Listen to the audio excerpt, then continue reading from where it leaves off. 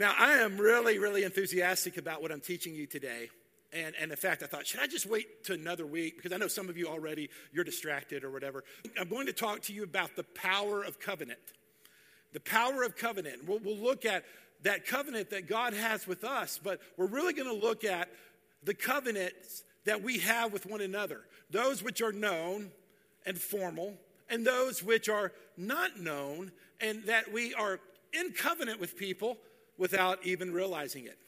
A lot of you know that a guy named Brent Batson discipled me years and years ago, almost 35 years ago. What do I mean by disciple? He taught me how to read the Bible and how to pray. Because, see, we learn how to follow Jesus when we're self-feeders and we're following him for him.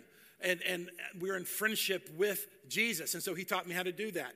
So I was like 12 years old, and Brent was only 19 years old.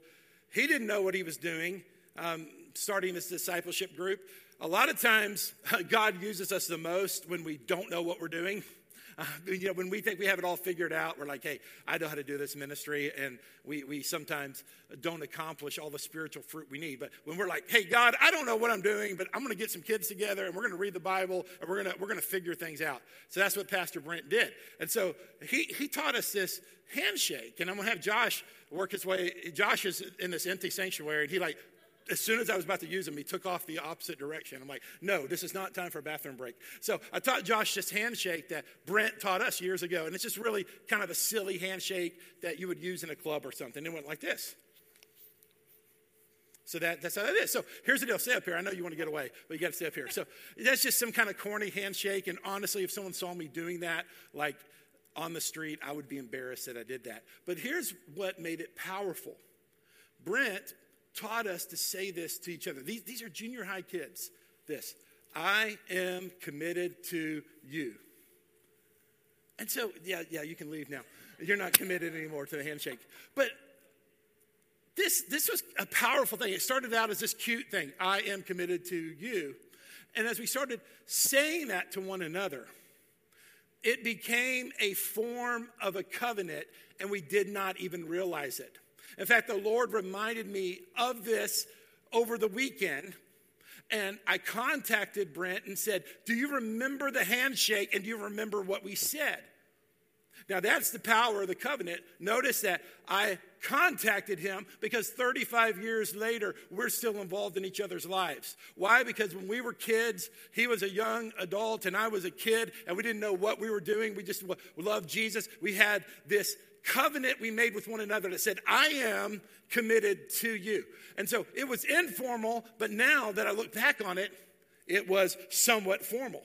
So now let's talk about what is a covenant. And as I said last week, there's all types of definitions of what a covenant is, and theologians love to kind of talk through ancient covenants, and we can learn a lot of good things from that. In fact, our story today will be about an ancient covenant. But here's a definition if you want to write this down. A covenant is a sacred kinship bond between two parties. And think about that word kinship. That word means family bond. It's like we are full of family. We are bonded. And it's when two parties agree to come together in agreement, and it is saying we are bonded as if we're family. We are in covenant. We will always be friends, or we will always be committed to each other, or we will always be in this together. Obviously, and you're going to hear this several different times today, marriage is a prototype of a covenant, but it's not the only covenant.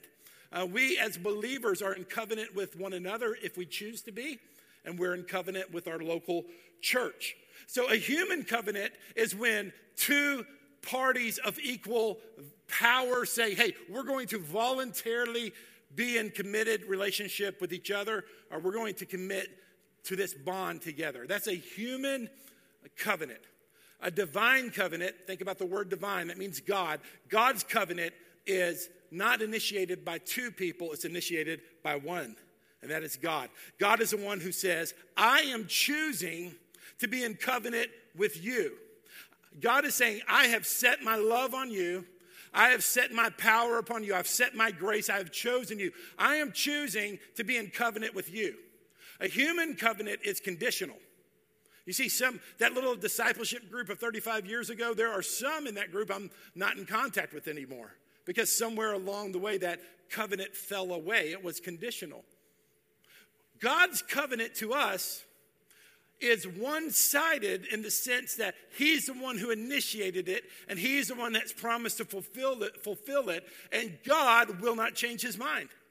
God will not turn his back upon his covenant people. That's the power we have in walking with him. So here's a scripture about that. Hebrews chapter 9, starting with verse 15. That is why he is the one who mediates, and look at that phrase, a new covenant. That's what Jesus did. Not there's an old covenant and there's a new covenant between God and people, so that all who are called can receive the eternal inheritance God has promised them. For Christ died to set them free from the penalty of sin they had committed under the first covenant. So here's the deal, guys. We are covenant people, but most of us don't even realize that. Like, it's a nice word. It feels nice. Some churches are named with the word covenant, but we don't understand the power of it. We are covenant people, and really most of our covenants are informal.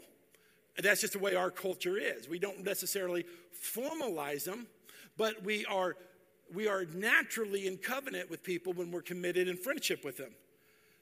Our formal covenants that we do have, we often don't recognize those as covenants in our culture. See, we're in a society that loves individualism. And to be honest with you, that's one of the things I love about our culture too, is that we have individual expression and we have individual choice and we have individual rights. And I don't take those for granted. Those are very important, and that is a genesis of who we are as a people in the United States of America. But like any good thing can have, it can have negative repercussions because of that. And so one of those negative impacts is that we don't often see ourselves as covenant people. Because if we're in covenant with people, we wrongly believe we lose options. It's like, I don't want to be in covenant because I don't want to be locked in. I don't want to be in covenant because I might change my mind or change my preference. And so instead of really acknowledging the covenants that we're already in, we try to position ourselves as like these free agents and free spirits who can't be categorized or can't be limited. And I want you to see today that the power of covenant in your life is going to release new things in you that are going to change your life. Decades ago, a long time ago, there was this movie called City Slickers with Billy Crystal was a star of it. And he was out on a cattle drive, and he was with all these other men, and they were on this cattle drive, and they're around the campfire, and they're talking a hypothetical situation. And the hypothetical situation is this. And we probably have some kids watching, so I'll try to clean up my language here. If there was a supermodel and you had a hall pass, which meant, you know what it means. It meant that you can participate with the supermodel and never have any negative consequences to that action. Like, there's no way your wife could find out, and there's no way anyone could find out you did that, and it would just be free, and it would be non-consequential. And so this hypothetical situation came around the campfire, and so the answer is, the thought is, well, of course you would say, yeah, I would do that, no problem. But the character played by Billy Crystal, who was married, said this. He said, no, because there's something about it that just doesn't feel right.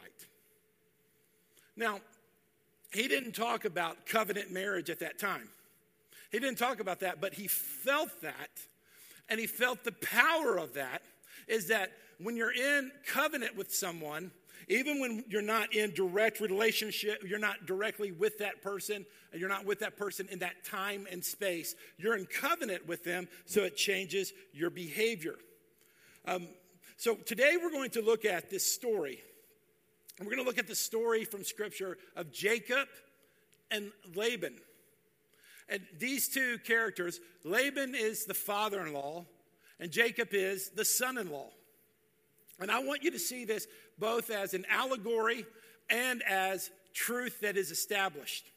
Truth that is established. And here are some of the key verses, and we'll go back and look at the whole passage. But I want you to see these key verses. Genesis chapter 31, starting with verse 44, it says it this way. Come now, let's make a covenant, you and I, and let what? Let it, the covenant, be a witness between the two of us. So this is where we're going today. We're going to look at the story of Jacob and Laban as a allegory to our lives of why we need to be covenant people. But also there's some actual truth within the story about covenants. And now I want to read the second key verse, which I believe are some of the most beautiful words in the Bible. And as covenant people should be a guiding force to how we live. Verse 49 says it this way. May the Lord watch between you and me when we are out of each other's sight. Those are beautiful words. May the Lord and may Yeshua, the God of Abraham and Isaac and Jacob's God, may he watch between us when the two of us, and be a witness between the two of us when we are apart, when we're out of each other's sight. And in that movie I mentioned, I think that's instinctively what the character played by Billy Crystal felt. Like, yeah, even if I can get away with it with no earthly consequences, there's an unspoken bond that when I'm not around my spouse, there's still a covenant between us. But that's not just about marriage either. That applies to many, many things in life. It applies to the parent-child relationship. It applies to business partnerships. It applies to spiritual connections. May the Lord watch over us when we're apart. May the relationship I have with you face to face be the same when you're not watching me. May the way I talk to you in your face be the same when you're not around. This is the power of covenant people, that covenant people say we are in relationship with one another and we are real and we're authentic and the Lord is watching over us when we're not together. Thinking about spiritual connections, I think about one of my longtime pastors. I have several pastors, but some of you know John McKenzie. He's been in my life again for 35 years. That same year I met both Brent and John. And then I worked for John for 9 years. So for 9 years, I worked for John, which meant we literally talked every day. I mean, even when I was on vacation, we would interact every day. I probably annoyed Pastor John, but we did talk every day. And we were just in so deep friendship. These days, I go weeks without talking to him. But if I need him or he needs me, boom, we just pick up right where we left off. One of the reasons this occurs is there's a natural affinity and a natural friendship, and there's common experiences that we had. But years ago, I actually told Pastor John, based off his character, based off the special relationship we had, I told him, I said, you're going to be a lifelong pastor and mentor to me. I don't remember exactly where we were when I told him that. I don't remember the situation, but I verbalized that. And so now that we go weeks without talking at times, there's no wondering what type of relationship there is. There's no wondering, well, are we friends anymore? I don't wonder, is he still my pastor? Does he still care for me? Because we are in a covenant relationship that when we're apart, the Lord is watching over our relationship. And he doesn't have to worry about me talking bad about him. He doesn't have to worry about me not having his back, whether I'm in Tennessee or whether I'm back in Texas or whatever the case is, because we have that type of covenant relationship. So it's not just about marriage, even though marriage is a tremendous prototype. It is all types of relationships that matter to us and that are important to us.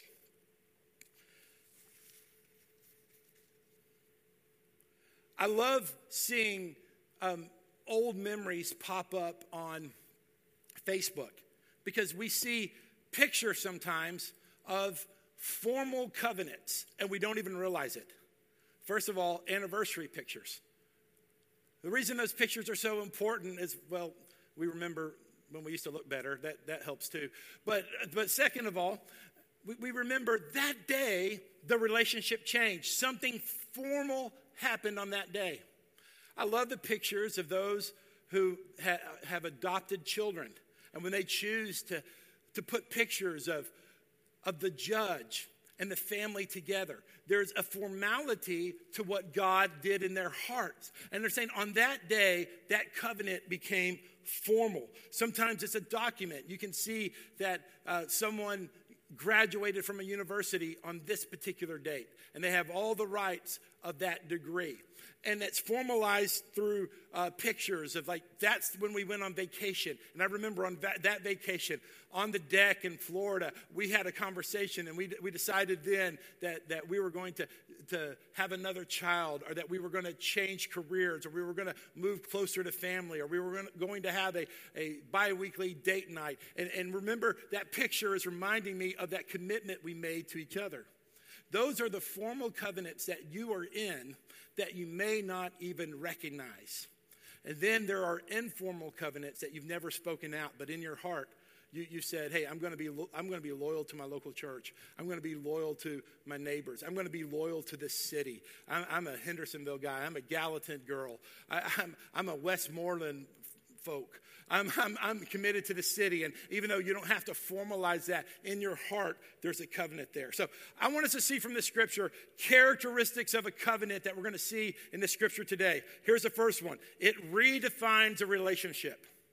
When you either recognize you're already in covenant, or you formalize a covenant, it changes your relationship. Now, I want you to see this scripture, a summary of Jacob's relationship with Laban. Now get this, before the covenant. And I want you to see here, it wasn't very good. In fact, Jacob felt cheated by his father-in-law. The son-in-law felt cheated by his father-in-law. And so we start with verse 38 of chapter 31. It says, I have been with you these 20 years. Your ewes and female goats have not miscarried, and I have not eaten the rams from your flock. That means he's been very fair, is what he's saying. Verse 39, I did not bring you any of the flock torn by the wild beast.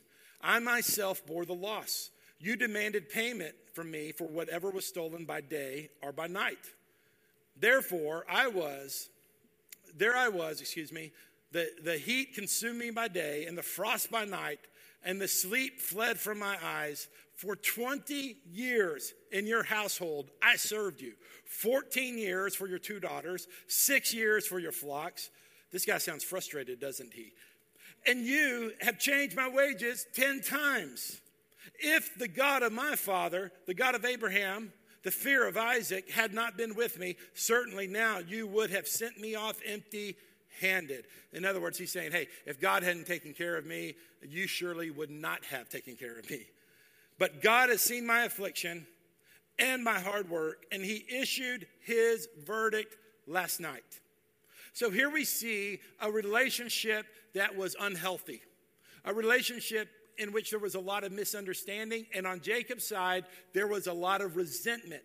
This was a relationship before the covenant. You know, many relationships that we're in them because of proximity. I mean, we're next to our neighbors because we bought the house and they happen to live there.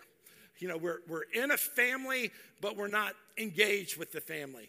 So we're in some of these relationships because they have been imposed upon us, but we're not satisfied with the relationship.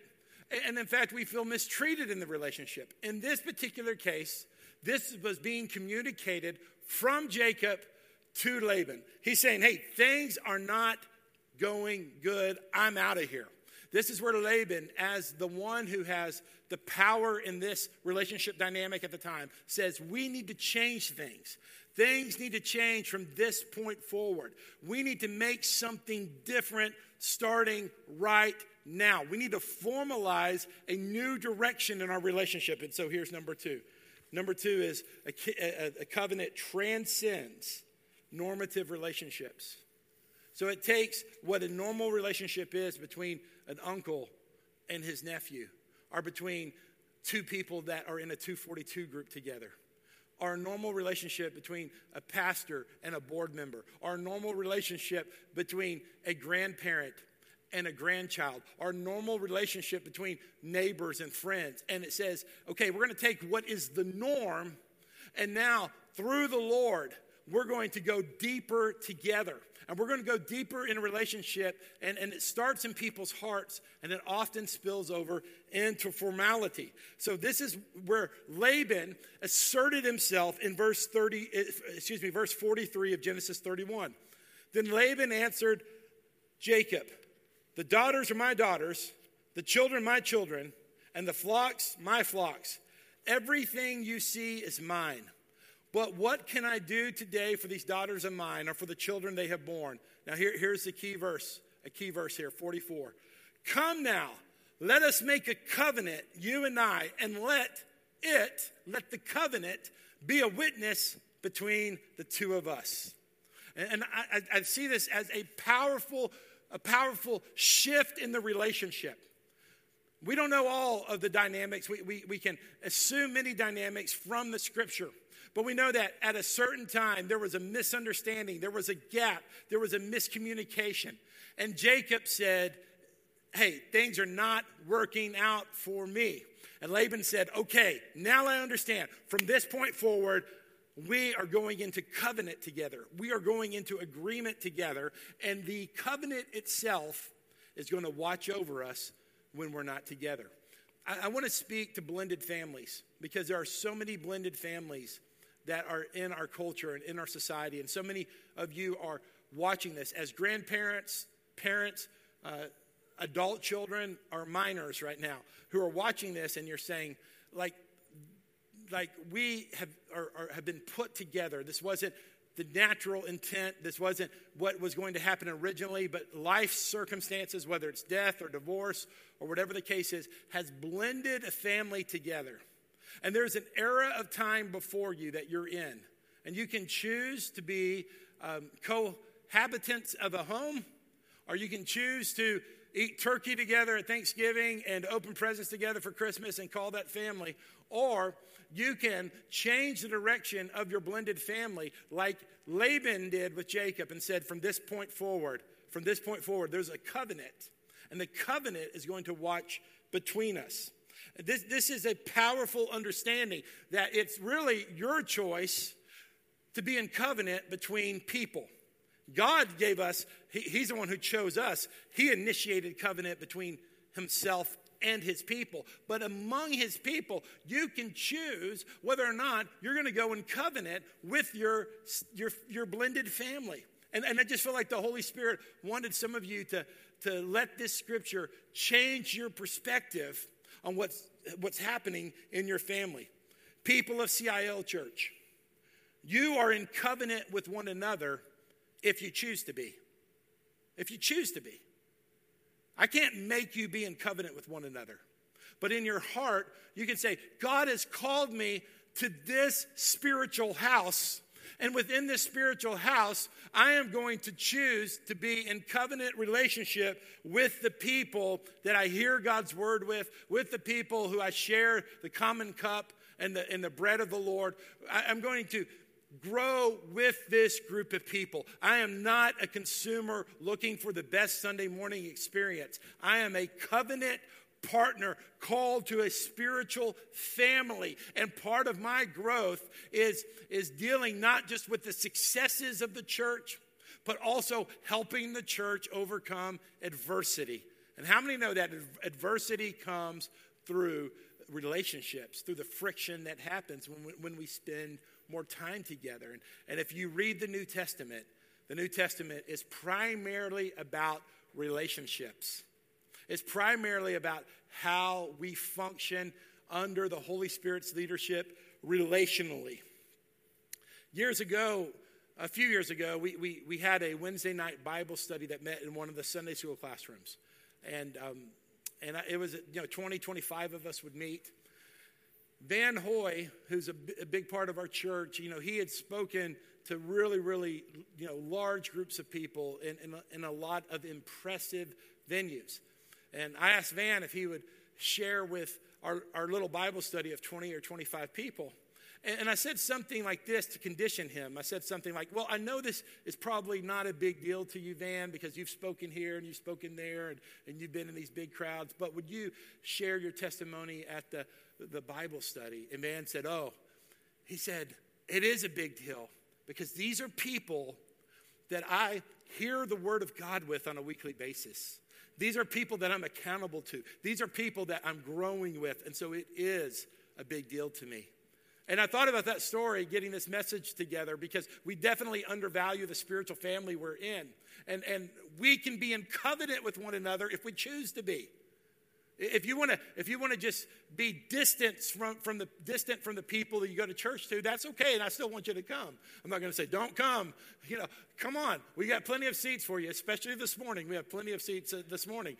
But I'm saying that if you choose, and I'm calling you to choose, you can say, like, I'm in covenant with these people, and I'm going to be in covenant with them, good or bad, beautiful or ugly, preferable or challenging, and watch what God does. He'll begin to watch over our relationships with one another, even when we're not together. Number 3, I'm going to bring up this point from the scripture. Often, covenants are established through symbol and ceremony.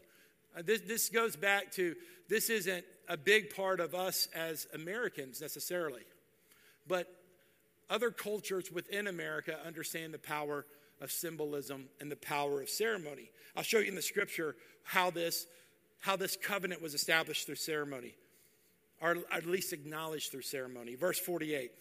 Then Laban said, this mound is a witness between you and me today. Therefore, the place was called Gilead, and also Mizpah.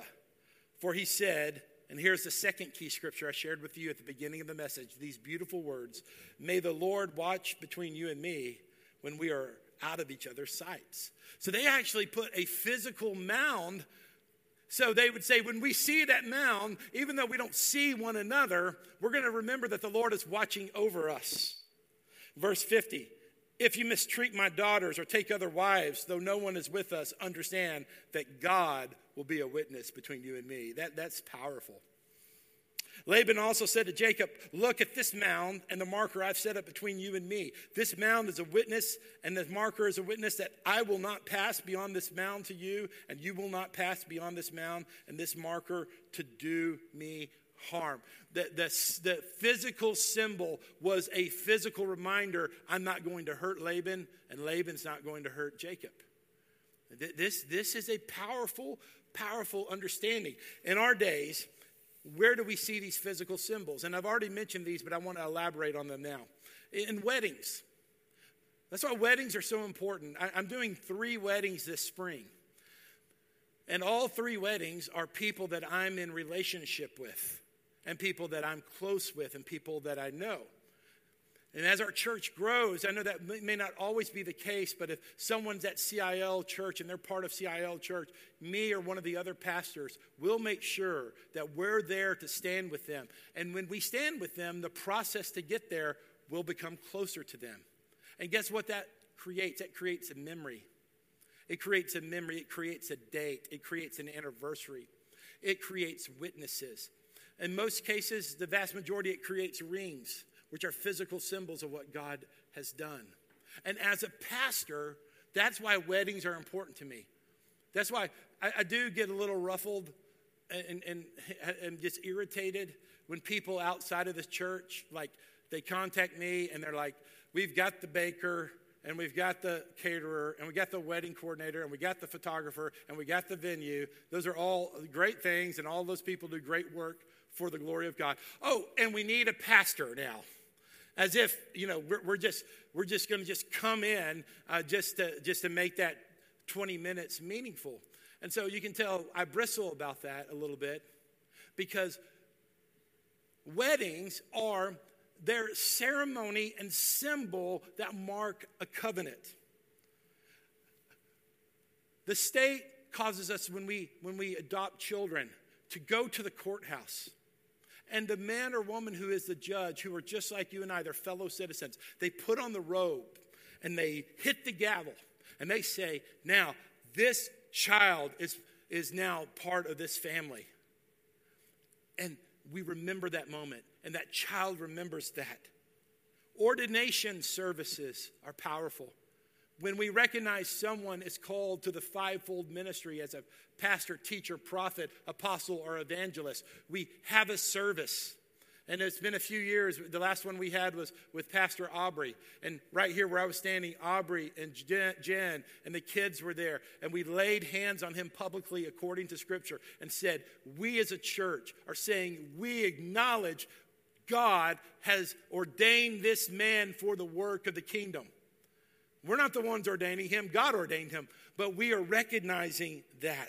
And that's why communion, when next Sunday when we're all together and we take communion, that's why it's important. Because the Lord says, I'm going to anoint the bread, I'm going to anoint the cup, and you're going to taste it, and you're going to chew it, and you're going to consume it, and it's going to become part of you. And no, it's not just bread, or it's not just a cup. It's my presence, and I'm saying to you, I'm in covenant with you. God's saying, I'm in covenant with you. And when you take the bread, and when you take the cup, I am taking a symbol, and I am formalizing that. And I'm saying this is something physical and tangible that can let you know you are mine. And as I told you last week, it says, I will never leave you nor forsake you. That's the power of being covenant people.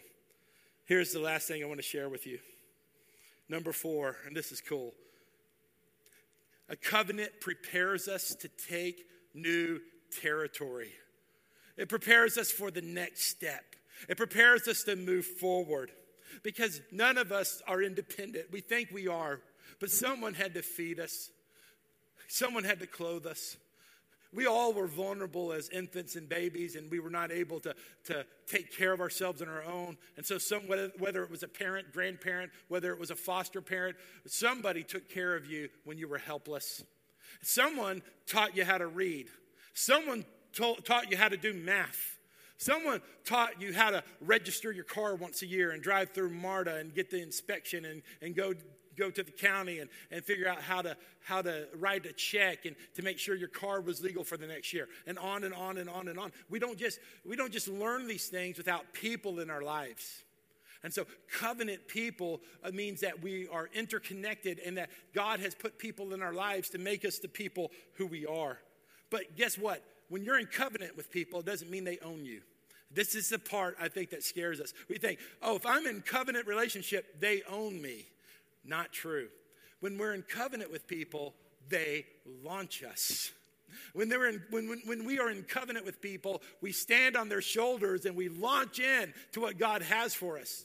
Being in covenant with people and being in covenant relationship with a church or with a pastor or with a spouse or with another Christian brother or sister doesn't mean things will always stay the same. It means that God is preparing you for the next step, the next moment, the next place to go, the next territory to take, the next advancement. It's in front of you, it's before you, and it's happening not because you're avoiding covenant, it's because you are in covenant. That's the power of covenant. And we look at this in chapter 32, verse 1 and 2. It says, and you've wrongly believed it's restricted you, but the Lord is saying you're going to go on your way and you're going to go to a new place after the covenant.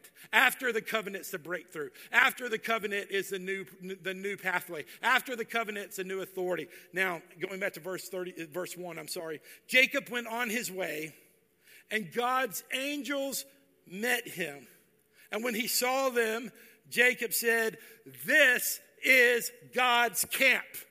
That's awesome. He's saying, this is where God's presence is. This is where God's hanging out. This is where I'm finding God's intention for my life. This is the place where God is stretching me. This is the place that God is giving me a name so that I could glorify his name. This is the place where I'm no longer under Laban's shadow, struggling for 20 years, being cheated, having a chip on my shoulder, feeling like I'm inferior, feeling like I've never had a chance and that I'm always going to be overlooked. No, it's saying I'm getting my relationships right under God. And because my relationships are right, now I'm moving forward into God's destiny for my life, to God's country, God's place of blessing, God's place of expansion.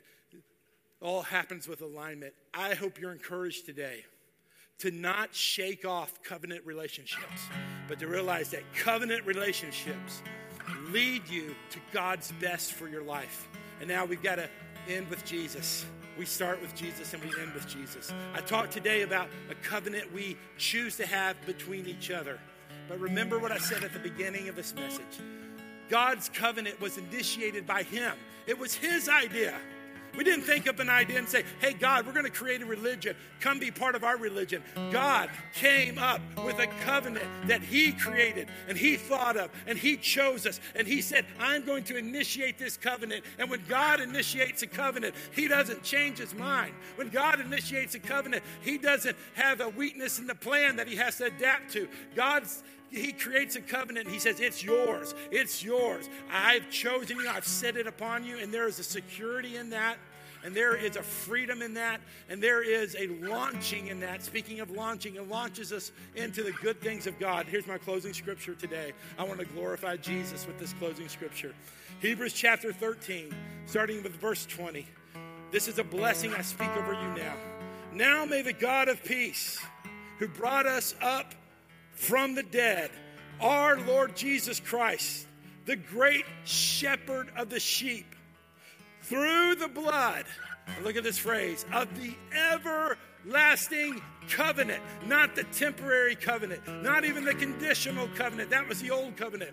It's an eternal, everlasting. It won't change. It won't wear out. It won't be stolen. It won't be corrupted. It won't leave us when we need it the most. It's an everlasting covenant from God, initiated by God, and that gives us freedom to be his covenant people. May he, through the blood of Jesus, verse 21, equip you with everything good to do his will, working in what is pleasing in his sight through Jesus Christ. To him be the glory forever and ever. And if you're sitting at your home or you're driving your car or you're at work or wherever you're at, would you say amen with me? 1, 2, 3. Oh, I felt it. I'll say it again. 1, 2, 3. Amen. God bless you.